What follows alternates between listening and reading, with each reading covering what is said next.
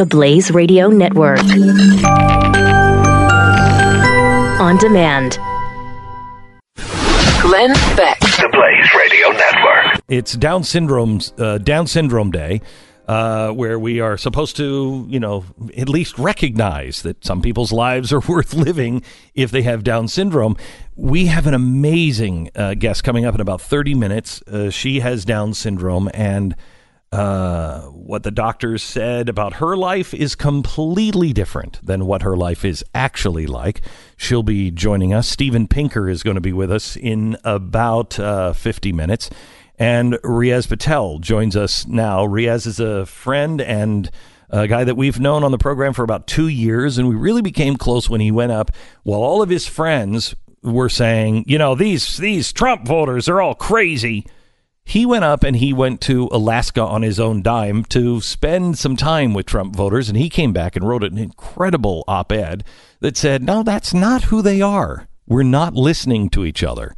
And so we've kind of been on this journey together to listen. And you've actually gone out and you've put people together that are Republicans and Democrats, or left and right and libertarians, and tried to find where we're missing each other. Right. I think there were so many points that going between Dallas and LA and DC that people were saying things and they were talking across purposes, that they couldn't actually hear each other, or the thing that they were saying was being heard an entirely different way.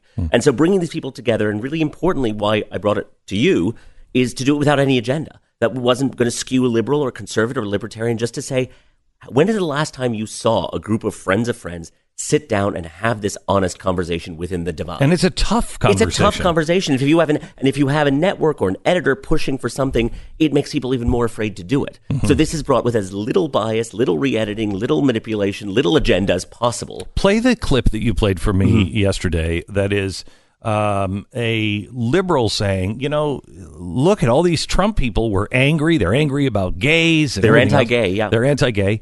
Play this clip. Listen to this. Mm-hmm. That's fundamental. That speaks to the Republican thought processes, that they didn't want gays to have equal rights. No. Yes. Why were they so mad? I think the average civil human being will say to you, I don't care what you do in the privacy of your home. I genuinely don't. So why are the Republicans so opposed to it? Why are they so opposed to Obamacare? I think in part it's this phenomena of, as conservatives see it, of federalizing every problem. Right. That there's a federal solution for every problem in society. And we get crazy because it takes away our freedom and our recourse. What can we do as an individual American when the federal government imposes, like Obamacare is such an imposition financially to so many people? There's no recourse. And so you have this friendship of many years where she believes her friend voted and believes that she's anti-gay. And this friend, Marianne, was like, I have gay cousins, I have gay friends. That's not true at all. It's about big government and an executive order creating this. They never had the conversation. She had to literally stop her and say, no. That's what I'm trying to get people to say is you're not hearing each other. And so here's the thing. If we don't hear each other, then we can't find any solutions. Absolutely. At all. And you found another guy, and do we have him on the phone? You found another guy. Yes. Up in the Pacific Northwest. Seattle, Washington, total progressive, liberal. So a guy that we should not agree on anything. No, I'm sure he might think you're the Dark Overlord. Well, wait a minute, really? So anyway, I'm too pale to be. Too pale to be. It comes from inside, Glenn. The Dark Overlordness. Okay. The exterior is very white. Right. The interior, the heart is black. All right, but I think he is He is as progressive as possible, socialist leaning, and I would say in this work he does for poverty, real poverty work he's done his whole life. He's dedicated to it. He's walking the walk. He has found recently that the greatest solution, we had a conversation, is a melding of both. The conservative principle of capitalism works, and the liberal principle of giving people a bit of a hand. And so he has this microloan program that I wanted to talk about, because I'm not just asking people to talk together to repair their friendships, although that's huge. I'm saying the solutions to the problems that we all want to solve, poverty, crime, guns, will be in us listening and in the gray thinking that comes out of it. Because I don't even think it's gray thinking. I just think it's new thinking. New thinking. The systems of the past don't work. No, so the world has changed so much. Yes. Jeff Klein, Executive Director of SoundReach.org. Hello, Jeff. How are you? Hey, good morning. How are you? Hi, Jeff. Am I the dark overlord to you, Jeff?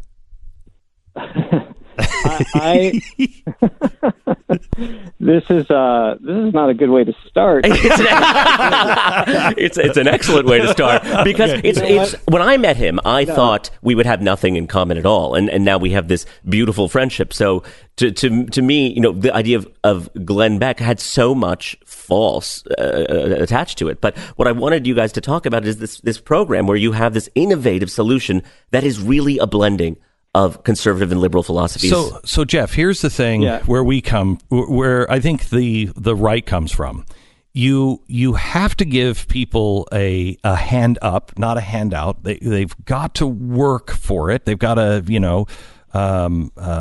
take it on themselves, because if everything is given to you, look what happens to rich kids most times. And capitalism has taken so many people out of poverty. Now, with that, capitalism, just pure capitalism without any moral sentiments, as Adam Smith would say, is awful. It's an invisible hand that'll choke the life out of society. So how do we do good? What have you found that works with capitalism as well? Well, I want to validate some of the things you're saying. I have been working in food banks for a number of years and doing anti-poverty work, and just dealing with the scope and the size of the poverty problem in this country it just became overwhelming. And, I've done a lot of research on behavioral psychology and what affects poverty behaviors. And I started looking at financial systems and how they can possibly work to help people out of poverty. But, I do think that there is the size of the problem is overwhelming for so many people. I mean, there are hundreds of millions of people struggling to make ends meet. 67% of the country can't come up with $500 on short notice in an emergency. So I just started thinking, is there a way to use microfinance to help break down some of these barriers? And what'd you find? Well, I took over a small agency in Tacoma, Washington called Sound Outreach about 3 years ago. We were, basically our role was to get people connected to food stamps. I'm like, this is a Band-Aid to the problem. Yeah. And that's what conservatives would say. That's what a lot of conservatives would say. Yeah, but, nobody knows how to deal with this poverty problem in the right way. And I do think that, that there is something to that hand up instead of the handout thing. But, in this country, achieving the American dream is more difficult than it used to be. So I've been doing research on that, too. And just, 4% of people in the bottom 20% of the socioeconomic system can make it to the top. And there are other countries that are doing it better. So achieving the American dream is more difficult. So what I did was I sort of changed over my agency to focus on financial counseling. So we, connect people to one-on-one coaching. It's great. Checking credit scores, looking at budgets, setting financial goals. But the other thing I did was I partnered with a credit union. And so if you're meeting with one of our financial counselors, you can access a small dollar loan, like a microloan, to help you out of a difficult financial situation. So I'm really trying to tackle this barrier of how expensive it is to be poor if you have to go to payday lenders, if you have to use check cashing. It's really thoughtful, specific work about how to empower someone to be able to move it themselves. This is the kind of stuff that Stu and I have been talking about for a long time, that there are ways to specifically target the problem instead of coming out and helicoptering over the top and just saying, I'm going to throw cash out of a window. Instead, looking at, for instance, my church is I think it's the second largest welfare organization in the world, behind the United States government. And but it doesn't advertise that. In fact, probably is a little, throwing rocks at me for saying that. They don't advertise it.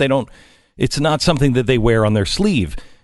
However, there are things that you do. For instance, if I'm in trouble and I've really, I'm losing my house or whatever, if I'm a tithe payer, a taxpayer, if I'm a tithe payer, they will come in and they will help stabilize my situation. However, they require me to take financial counseling. They require me to do certain things that show I am interested in turning this around myself. And they'll help as long as you're helping yourself. If you're not helping yourself, there's no place. I can't help you. How big a motivator is that to you, Jeff, in terms of harnessing the power of someone's motivation to better themselves, the capital dream, the American dream? How big, how game-changing has that been when you can harness it? Well, all the research I've seen, and actually just firsthand experience working with this population, is when you don't have financial slack in your life, making decisions is difficult. And so people say, oh, they put themselves in that situation themselves, they're stupid, they're lazy, whatever. Really, if you're living paycheck to paycheck, if you run out of money before the end of the month, you're stressed. And under stress, you make poor decisions. So if you can give people more financial slack in their lives. So kind of the way this works is, and Riaz is totally right. Like, I'm a total flaming liberal, have been forever. And we've known each other since we were in sixth grade, by the way. Would be wonderful. It would be great. But we don't have the political will or the social will in this country to get there. Yeah. So what do you do instead? You give people more access to capitalism so that they can take advantage of the system the way other people do and get ahead. So if you have a poor credit score and you're paying high interest rates on your vehicle, or you're paying most people don't know that a lot of your insurance premiums are based on your credit score too. So if you focus on credit building and get your credit score up, you can get more financial slack in your month by reducing your monthly payments on your premiums or your vehicle payment. So now if you can't get there, we've got a shortcut.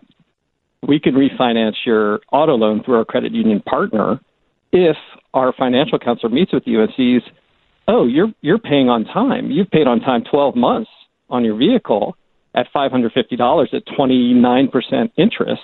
You can afford 14% interest for sure. If you're affording $500 a month, you could afford $300 a month.